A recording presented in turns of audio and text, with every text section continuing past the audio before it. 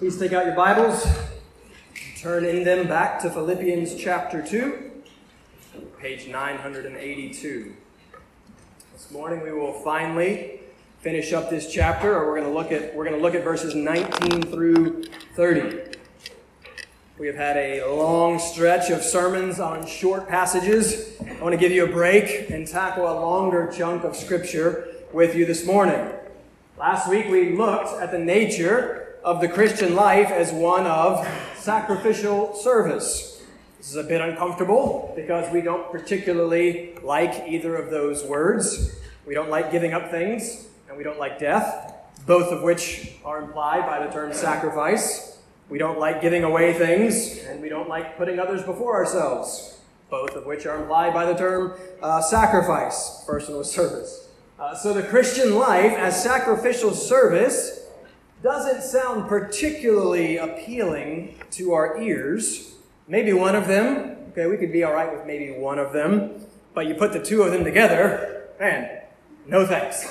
Our youngest right now, Tessa, is almost 11 months. She'll be a year in September. Her favorite thing right now are some nursery rhymes called Super Simple Songs. If you got little kids, they're great. They're really good. Check them out. One of the songs takes two different foods and asks if you like those two different foods. Do you like cookies? Yes, I do. Yes, I do. Do you like salads? Yes, I do. Yes, I do. That's literally the first verse. Those are two of my favorite things, cookies and salad. But then the song goes on, do you like cookie salads? And it says, oh, no, I don't. Yucky, right? You take two of these things and you put them together. Two things that may be okay by themselves, shoved together. Oh, gross. Those two things don't go together. No thanks. We're now looking at two things that we don't even like by themselves. And yet, here Paul is shoving them together. Sacrificial service. No, I don't. Right? No, thank you, Paul. So we need further help here.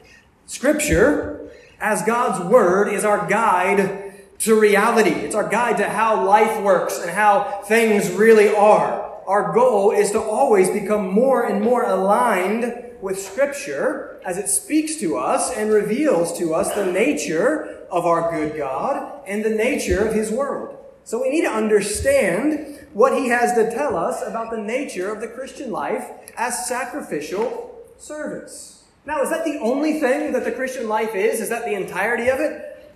Of course not. Now, keep in mind, the Christian life, as we've already seen in chapter 1, verse 21, according to Paul, is Christ. Christ is life.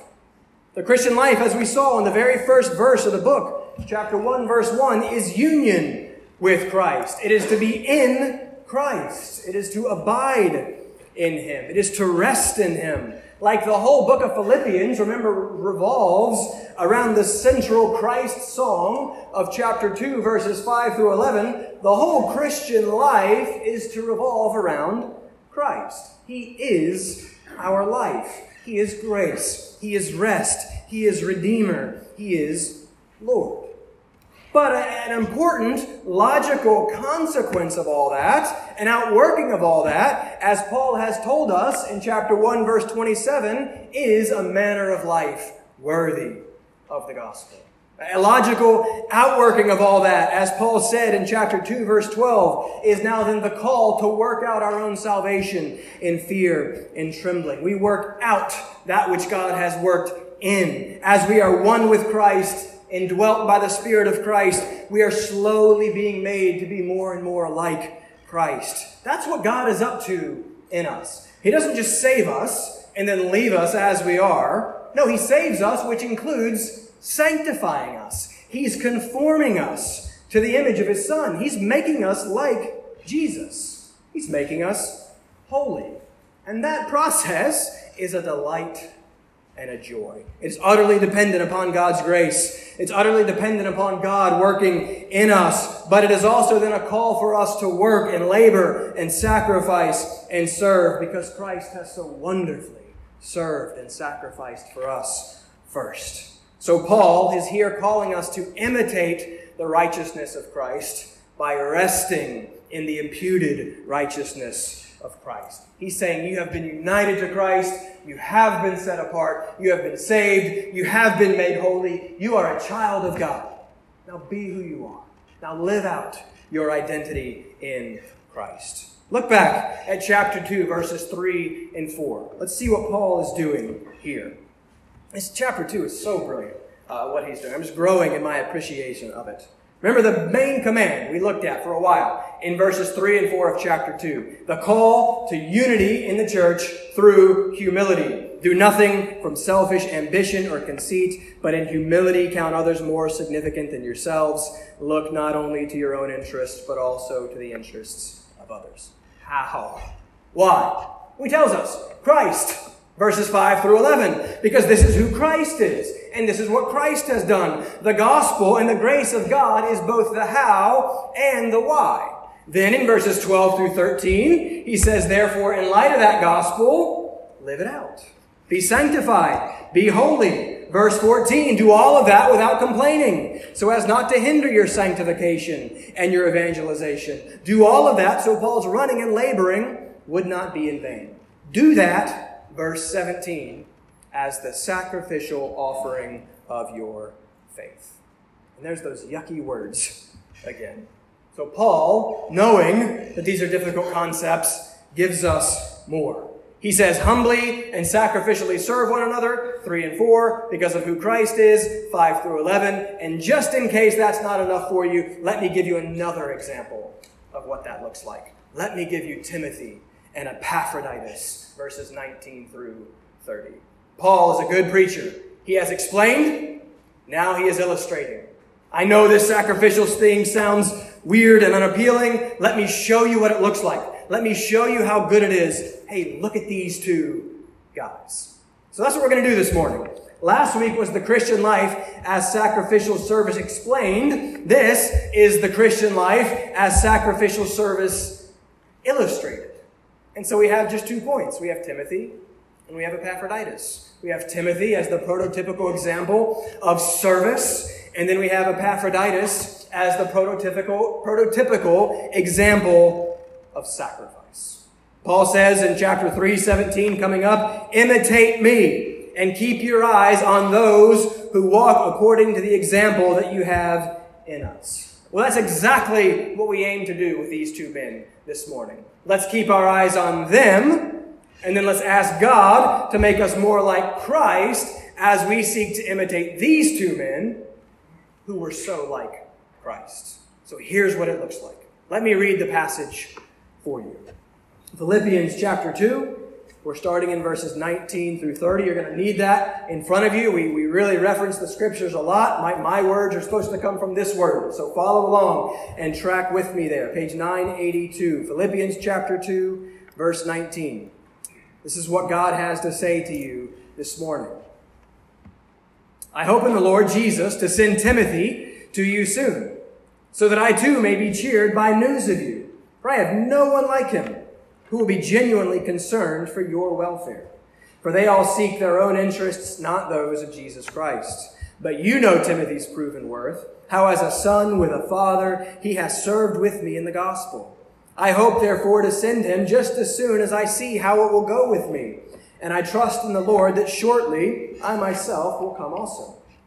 I have thought it necessary to send to you Epaphroditus, my brother and fellow worker and fellow soldier, and your messenger and minister to my need.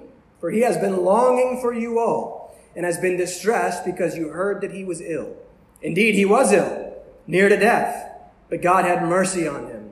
And not only on him, but on me also, lest I should have sorrow upon sorrow. I am the more eager to send him, therefore, that you may rejoice at seeing him again, and that I may be less anxious. So receive him in the Lord with all joy and honor such men, for he nearly died for the work of Christ, risking his life to complete what was lacking in your service to me. If you would bow with me and let's pray as we continue. Father, we thank you for your word. Father, we believe that it is your word, literally, inspired by you, spoken by you, breathed out by you. Father, we believe that it's living and active, that it's powerful, and it's able to shape and to change, to confront, to rebuke, to comfort, to encourage, to give life. So, Father, we ask that by your Spirit that you would unleash your word. Father, forgive me for all my desires to impress with my words. Forgive me for all my subtle attempts to make the preaching of your word about me. Father, I pray that I would decrease and that you would increase. I pray that your word would be clear. And I pray that your word would be powerful. And I pray that you would show us Christ. And we ask all of this in his name. Amen. All right, so Philippians is a letter. In a sense, it's a missions update letter. We support a number of missionaries around the world, and every month I get an email update from most of them. This is what's been going on. This is what we've been doing. This is what God has been up to. We support them. We pray for them. They keep us updated. What's going on in Philippians as well? Paul is a missionary. Paul is in Rome, in Italy. He has a close connection with this church in Philippi over in Greece that he started about 10 years earlier, which is about 800 miles away. And Paul loves the church in Philippi. And the church in Philippi loves Paul. So he writes this letter to them to update them about what's been going on in his life, and then to encourage them and to thank them for their support. He does that in the beginning of the letter, all the way up until verse 26. That first part could be summarized with verse 12. I want you to know what has happened to me. So he's updating them. And then starting in chapter 1, verse 27, he shifted his focus to the Philippians. Let me talk to you about me. Okay, verse 27, now let me talk to you about you and how the gospel relates to their situation. And this section goes all the way from chapter 1, verse 27 to chapter 2, verse 18. We just finished this one big section.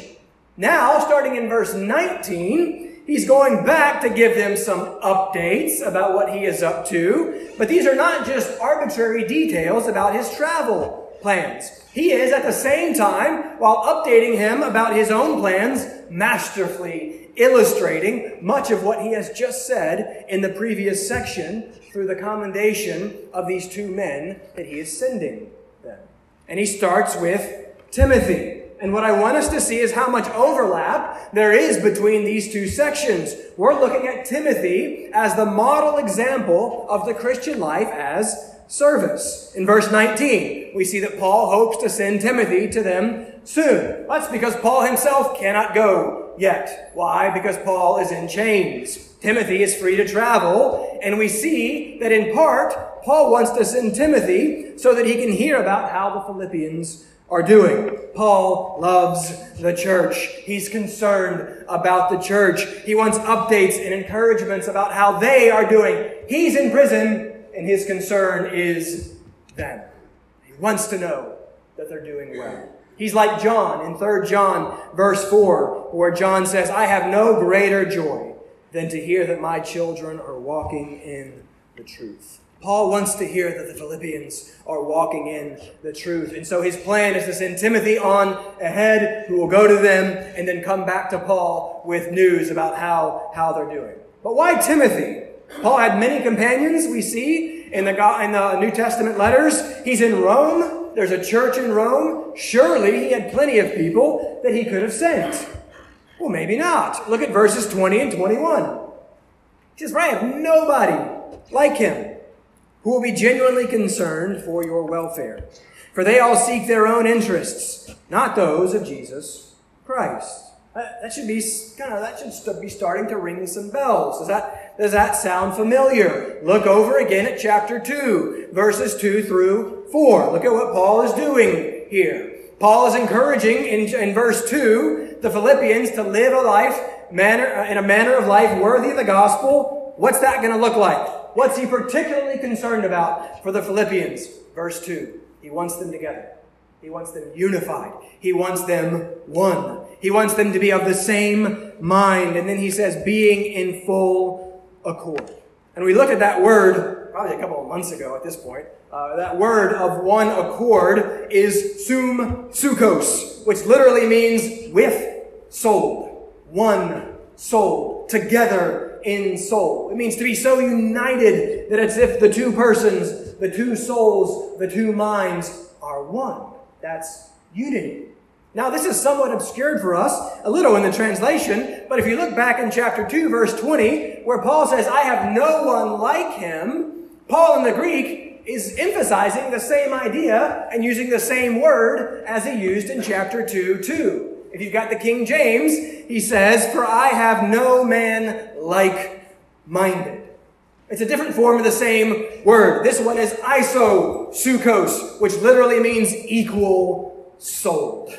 Just another way to say one-souled. So intimately united, it's as if two are one. So notice what Paul is doing. He wants the Philippians to be same-souled, to be united, and he tells them that, but then he illustrates that. He points them to the example of Timothy, with whom he himself is one-souled and unified. He says, be united with one another like Timothy is united with me.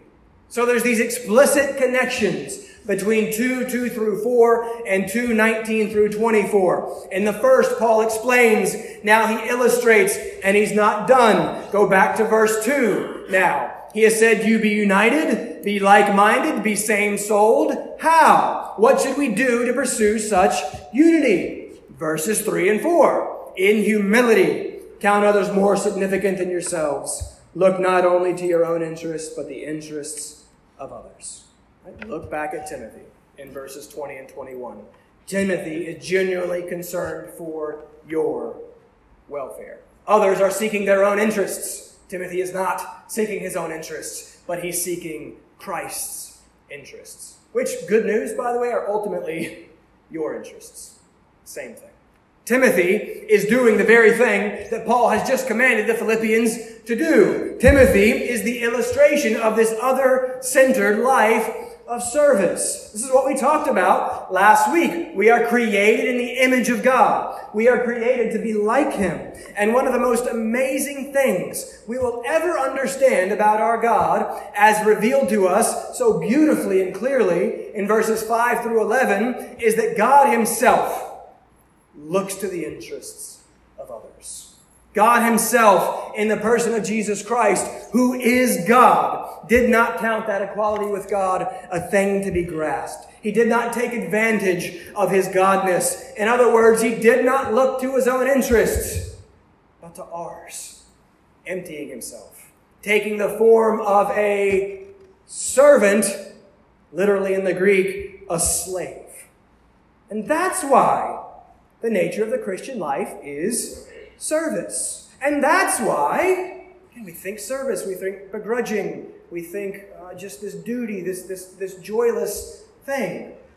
But verses 5 through 11 is why this is good and glad and joyful.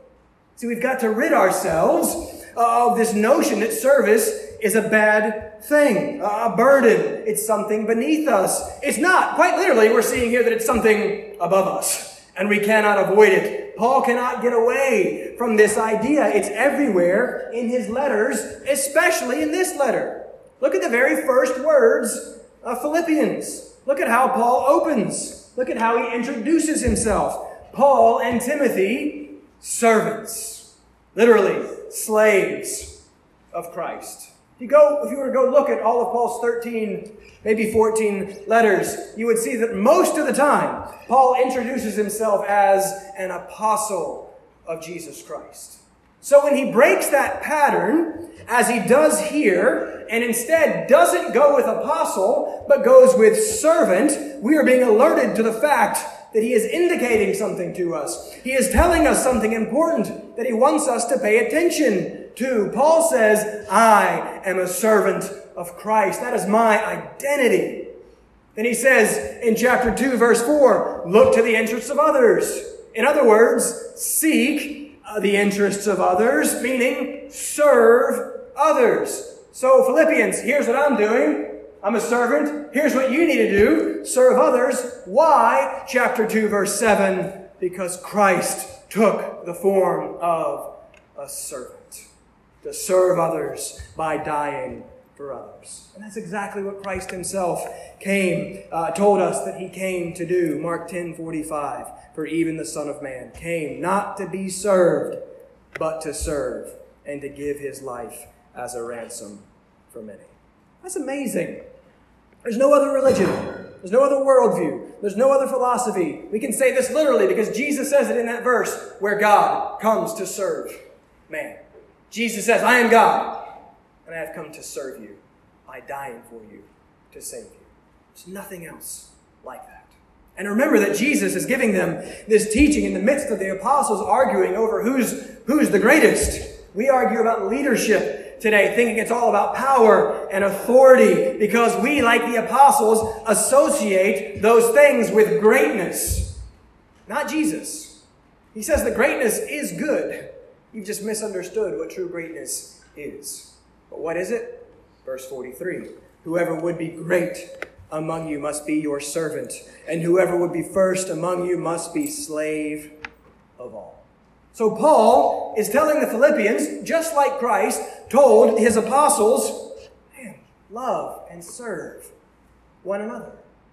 Not in some laborious, joyless chore, but because this is what we were made for. This is actually where you will find joy. Because as Christ so clearly says, this is what he himself is like. And this is what he has done for us. This is the very heart of the gospel. God saves man by serving man and serves man by serving up his Son, Jesus Christ.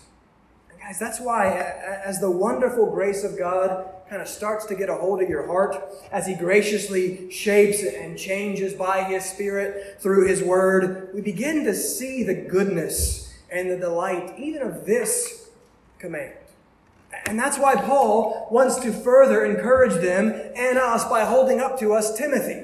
He is genuinely concerned for you, Paul says. He seeks Christ's interest, which means seeking your interest. Because grace upon grace, brothers and sisters, Christ is interested in you. That's unbelievable. He came not in some general, I'm just going to come, and I'm going to hope some people then come to me. No, he came specifically for you. If you are in Christ before the foundation of the world, he set his love upon you and said, I am going to come to rescue Matthew. Guys, that's everything. That's life changing. That is soul satisfying. What is man that he is mindful of us? What is man that he would die for us? And Timothy gets it.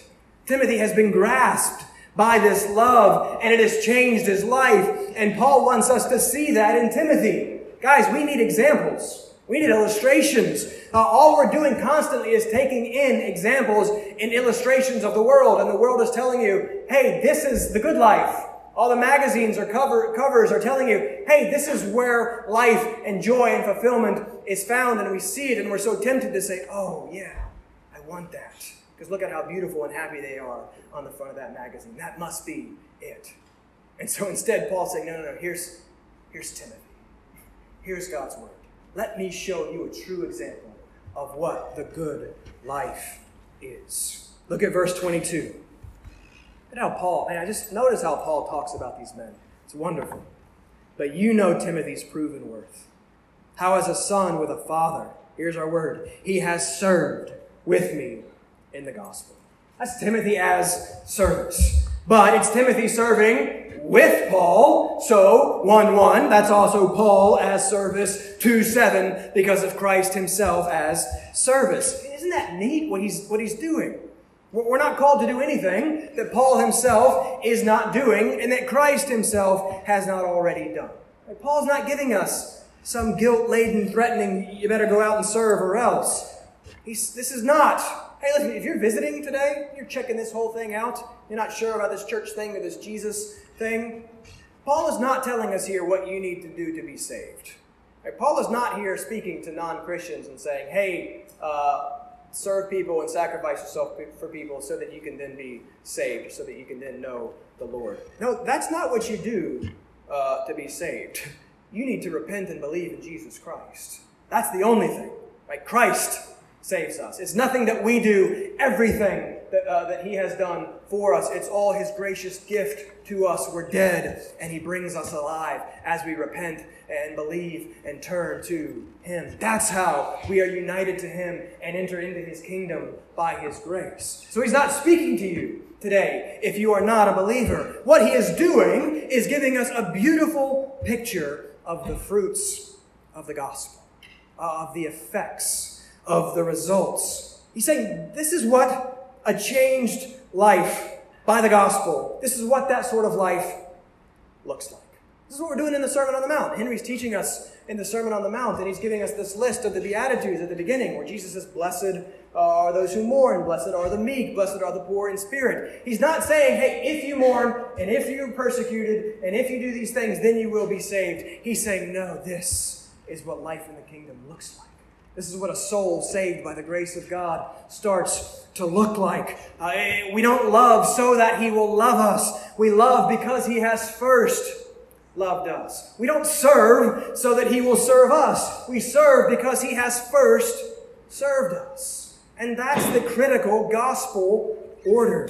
God initiates, God acts, God saves, and he shapes.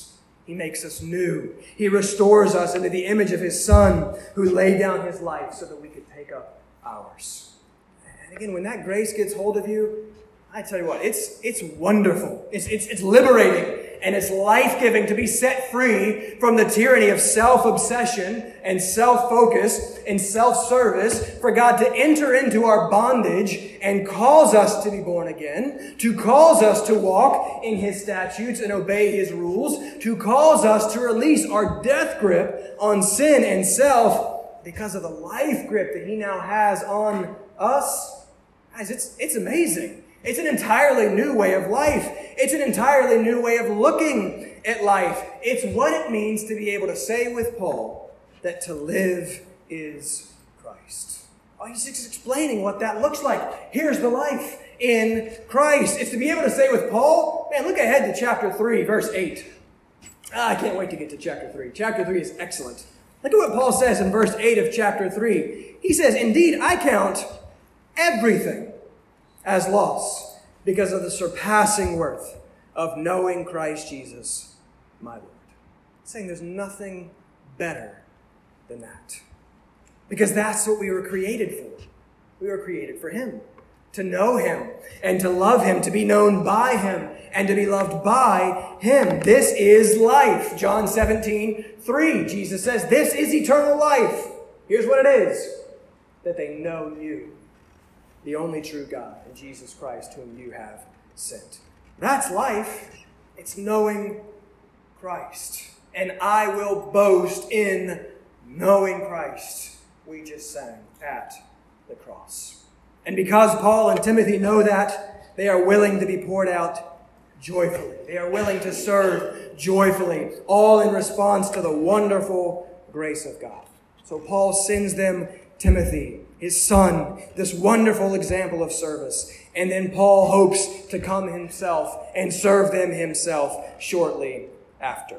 Let's continue. Look at verses 25 through 30. Let's look at Epaphroditus. Let's look at Epaphroditus as sacrifice. Now, where are we getting that from? Remember, it's got to come from the text. Well, we saw the sacrificial language last week in verse 17. Paul is the drink offering, which is the joyful accompanying and enhancing offering that is poured out on the Philippians' sacrificial offering of faith. And so we consider the nature of the Christian life as sacrifice. We just read earlier, Romans 12:1. Present your bodies as a living sacrifice, holy and acceptable to God, which is your spiritual worship. In light of the gospel, in light of what God has done in Christ to rescue us and redeem us, by the way, 12:1 is the pivot point of the book of Romans. 1 through 11 is just all gospel. It's indicative. It's here's God's amazing grace, and here's what He's done for 11 wonderful chapters. Paul lays out the gospel, and then in verse 12 he says, therefore, now, in light of all that, here's how we respond. Here's what a life in response to the gospel looks like. We are now His. We've talked a lot about 1 Corinthians 6:19. You are not your own, for you are bought with a price. And so our glad and grateful response to the sacrifice of Christ on our behalf is then to offer ourselves as sacrifice on His behalf in thanks, to honor and glorify Him. We are, Paul says, living sacrifices. No longer serving self, but serving Him. No longer living for self, but living for Him. And this is the nature of the Christian life as a glad offering of ourselves in thanks to God. But how is Epaphroditus an illustration to us of that sacrifice? Well, first, who was this guy? Look at verse 25. I could be wrong. Tell me if I'm missing something. I don't think there's a single verse like this in the whole Bible. I don't think there's anywhere else in Scripture where there are so many positive things said in such a short space about a single individual. Just notice how effusive this is. Paul gives 5 descriptors of Epaphroditus. He says, my brother, fellow worker, fellow soldier, your messenger, minister to my need. That's a lot of high praise. Remember our context. Peek ahead and look at chapter 4, verse 18. What's been going on? What has Epaphroditus done? Well, in chapter 4, verse 18, Paul writes this. He says, I have received full payment and more. I am well supplied, having received from Epaphroditus the gifts that you sent. Stop there. So Epaphroditus is a Philippian. He is from the church in Philippi. He's probably a leader of some sort in the church. And he was the one that was sent to Paul to make the long and dangerous journey to Rome. Back then, when the state imprisoned you, you didn't have a TV and a weight room and a library, and they didn't take care of you and feed you. No, they just imprisoned you. That's all they were doing. It was up to you to figure out how you're going to be cared for and provided for. You're in prison. That's going to be difficult. So it's the responsibility of others, of family, and of friends to provide for you the things that the state provides now when someone was in prison. So the church in Philippi, 800 miles away, having heard about Paul's suffering and imprisonment, very sacrificially collects and then sends a bunch of money with Epaphroditus to take care of Paul. And so then look at the rest of verse 18 of chapter 4. How does Paul describe these gifts that they sent?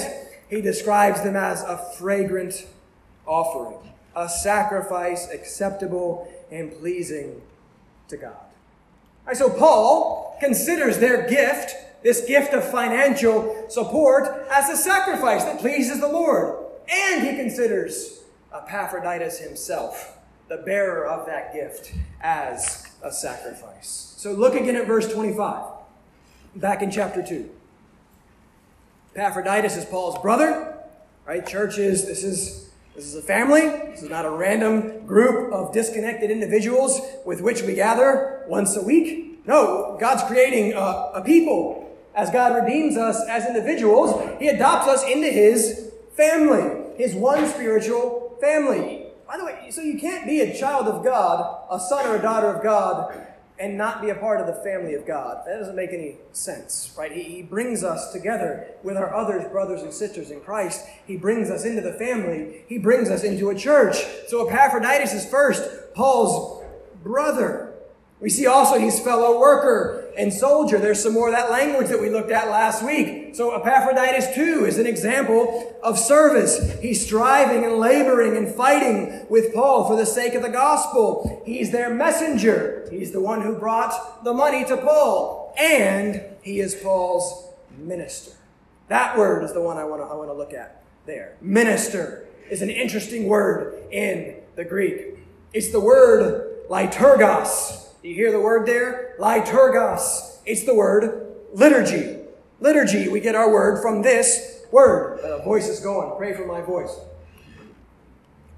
Liturgy, maybe in our circles we don't use that a whole lot. We think liturgy is like for the high church people. It's the Presbyterians or the other people. No, liturgy just means the form or the order that a religious service takes.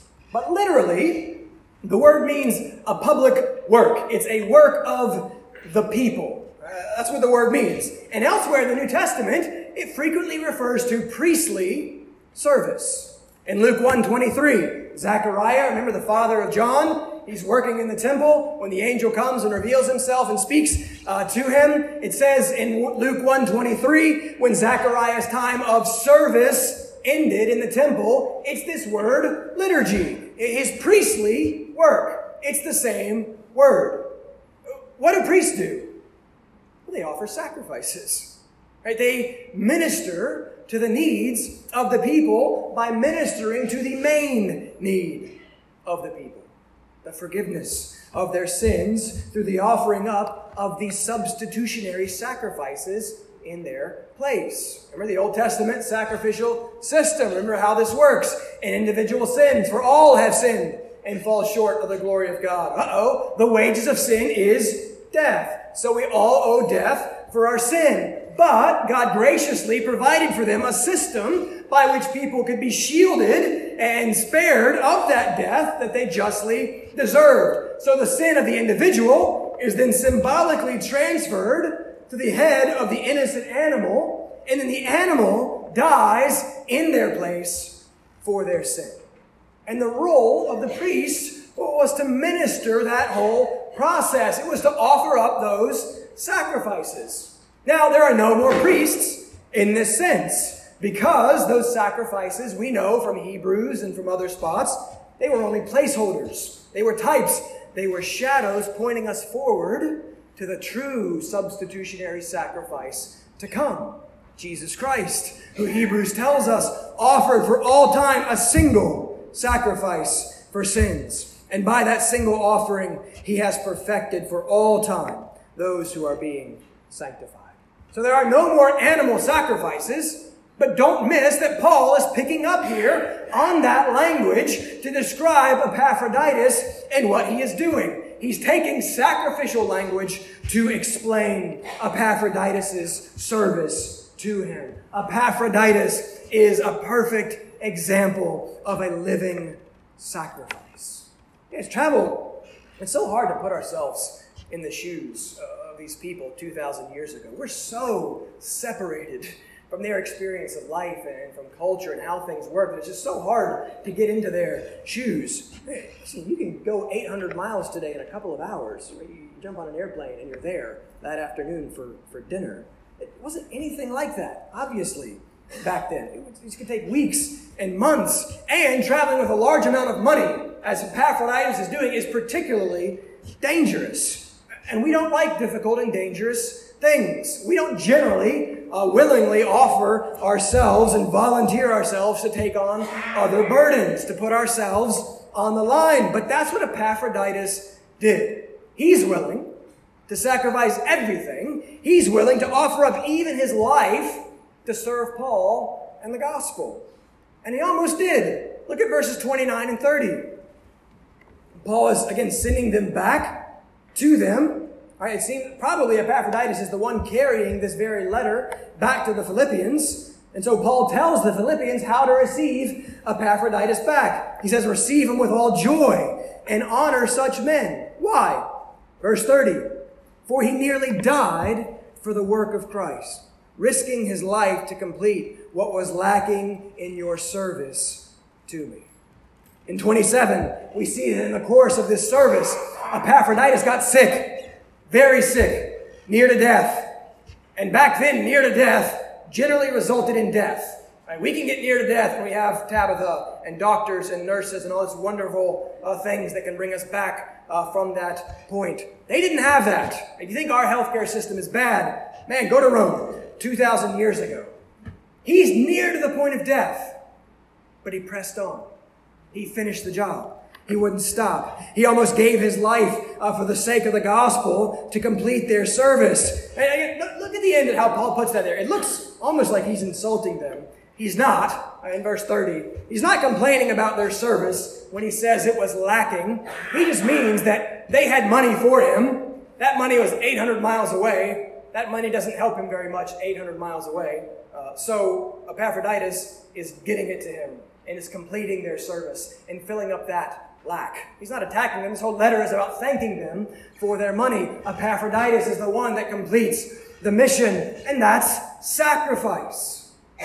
And we've got to see that this is fundamental to the nature of the Christian life, as we saw in Romans 12. We're living sacrifices. And praise God that we don't have to offer up literal animal sacrifices. I'm so thankful that I get to study God's Word and preach the Bible and meet and talk with you instead of offering up that role was very dirty and very bloody.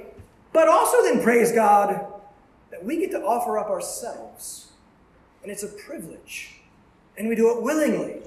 Like Epaphroditus, joyfully, gladly, because of the gospel of Jesus Christ. Because as we grow in the grace and knowledge of our Lord and Savior, Jesus, we grow in the realization that He is worth everything. We grow in our understanding with Paul. Again in chapter 3, verse 7, he says that whatever gain he had, whatever he counted as most important and most valuable, he now gladly counted as loss because of the surpassing worth of knowing Christ Jesus, his Lord. And he goes on, for his sake, I have suffered the loss of all things, and I count it all as rubbish in order that I may gain Christ. That's sacrifice. Paul is willing to lose all things as long as he gains Christ, because he knows that Christ surpasses all things. And so, rightly understood, whatever we give up in this life, no matter how great, it actually turns out to be no sacrifice at all, because in the next life, we gain the great thing, the infinitely and eternally great thing. We gain Christ himself, our God and our Savior, our lover and our friend. No matter how big the sacrifice may look, faith gives us the eyes to see that it's no sacrifice at all, because we gain something indescribably better. And you've probably heard of Jim Elliot, right? You've probably heard of the famous missionary. He has this famous line. He was the missionary to Ecuador. What was it, 60s? Was that in the 60s? I don't know when that was. It was a long time ago.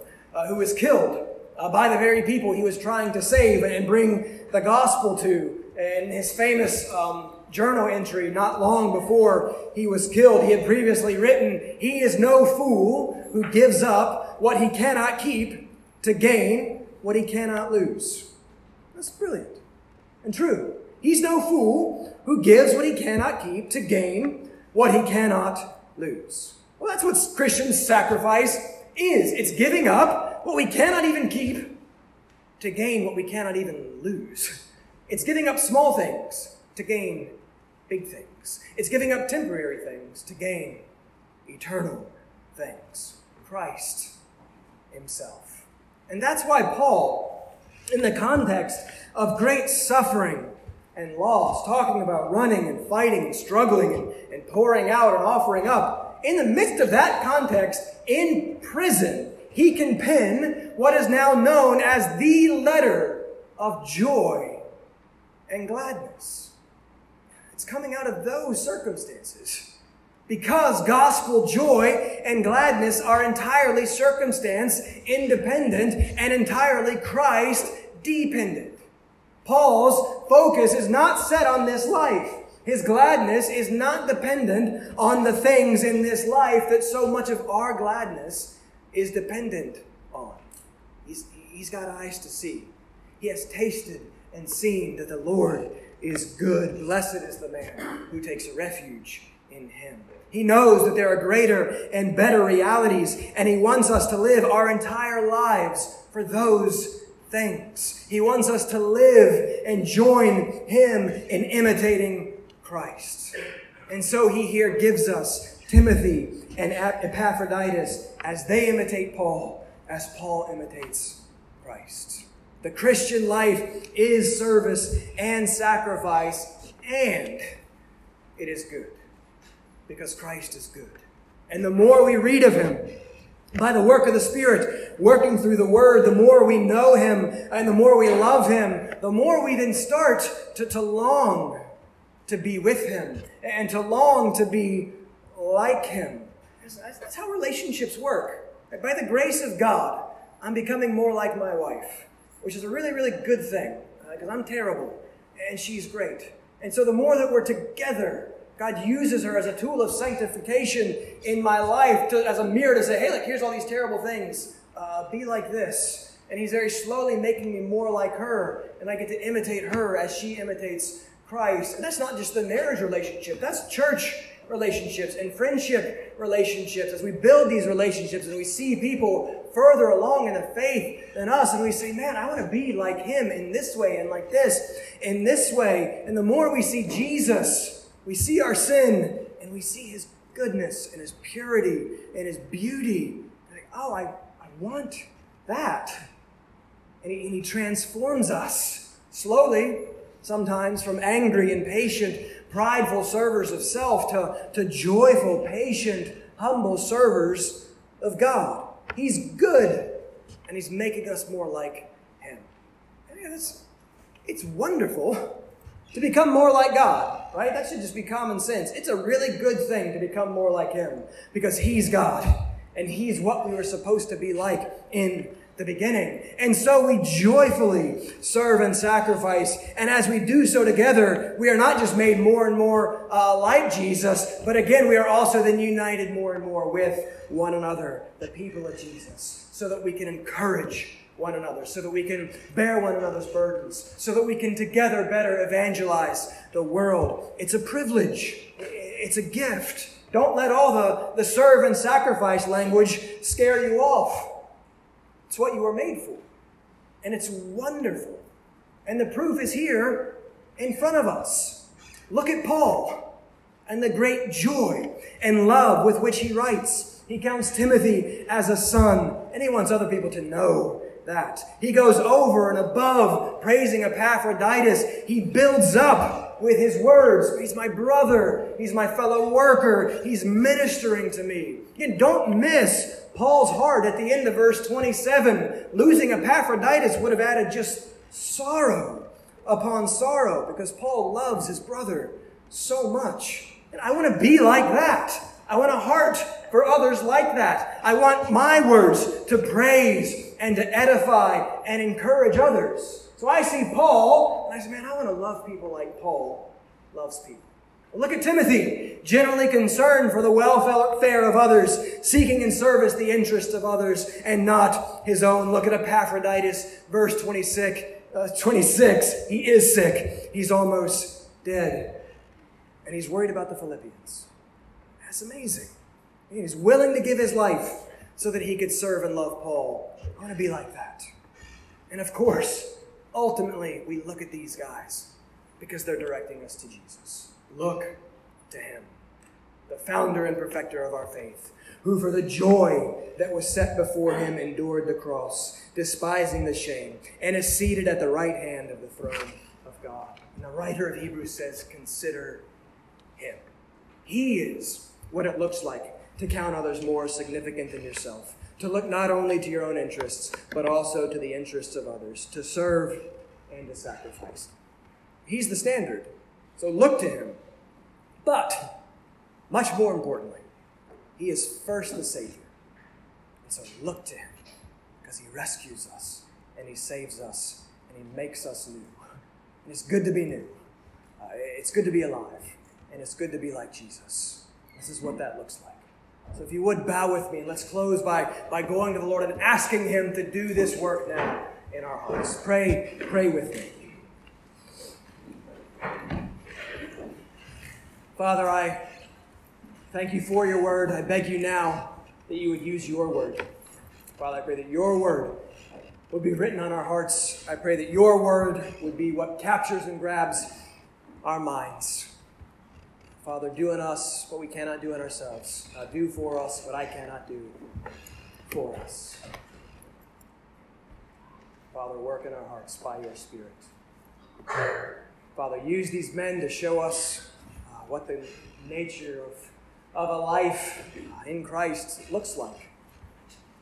And Father, I pray that you would now give us a desire and a heart for that life because of Jesus Christ and what he has done for us. I pray that you would capture us with your amazing grace and your amazing goodness, and now build within us internally a desire and a delight to follow Christ and to be more like him, to find our identity in him. And so we could then say with Paul that to live is Christ and that we desire nothing else but to know him and to be known by him. Father, transform us. Transform us as individuals. Sanctify us in your truth, Lord. Your word is truth. So I ask now for your word to do its work on our hearts. Make us like these men. Make us like Paul. But Father, make us like your Son, Jesus Christ. We thank you that you are good. We thank you that you have promised that your word will not return void. So we cling to that promise now and ask for you to speak. And we ask this in Jesus' name. Amen. All right, so the Christian life as sacrifice. Why? It's because of this. Right? It's because of what this represents, the sacrifice of Jesus Christ in our place for the forgiveness of sins. This is what this whole thing is about. We are graciously given bread, which represents to us the body of Christ given for us. We are graciously given the cup, representing the blood of Christ poured out for us. We are given this ordinance as an opportunity to be regularly reminded of this good news, because that's what this is about. Right? This is the gospel in another form. We've heard the gospel, and God works by his Spirit through that word proclaimed to shape us and change us, to minister his grace to us. But now here we are seeing the gospel, and God works by his Spirit that this word portrayed to us then shapes us and changes us. He ministers his grace to us through his word and through his supper. It's the same gospel. It's the same good news in different form. It's the same gospel that is the power of God for salvation, the same gospel that is all about Jesus Christ. And so this too then is an opportunity for us to look to Jesus, right? To fix our minds on Christ, to feed on Christ. This too is an opportunity for us to be nourished and strengthened by the grace of God as we come together to the table. As we physically eat and drink bread and juice, spiritually we eat and we drink Christ by faith. So it's an opportunity to meditate on him, to remember, to rejoice, to confess, to be encouraged. This is an opportunity to come to Christ. And this opportunity is made available to all those who have put their faith in their hope in Jesus for the forgiveness of their sins, who have been baptized in obedience to his commands, who are following him, and by the grace of God, however imperfectly, seeking to live for him. If that's not you, or you're not sure, Paul gives us warnings in 1 Corinthians 11. This table is not for unbelievers. We're to be very careful about coming to this table unthinkingly and unworthily. If you do not know Christ, or if you're not even sure, if you don't understand what this is about, instead of coming to the table this morning, I'd encourage you to come to Christ, to repent of your sins and to turn to him. We believe that this is reserved for the church. This is reserved for Christians, for those who have been united to him by grace through faith. Imperfect Christians, fighting, struggling, repenting, but ultimately resting in him. Christian, come to the table and be nourished. If you're confused, or if you're not sure, or if you have questions, I'm going to be in the back. Please come find me at the door. Sneak out, and I'd love to answer any questions that you have and talk you through what it is that we're doing here and why. So please feel free to see me back there. And remember, come to the middle, come to the front, grab each of the elements. If you would return to your seats by the outside, spend some time in prayer with the Lord. Hold on to those. We're going to partake of those corporately together at the end. Let me pray, and then we'll begin. Father, we thank you for your grace. Father, this is grace. We thank you for giving to us this table and this supper, this ordinance, this sacrament, Father, by which you preach your gospel to us through the bread and through the cup. Father, nourish us, strengthen us, give us eyes to see and ears to hear.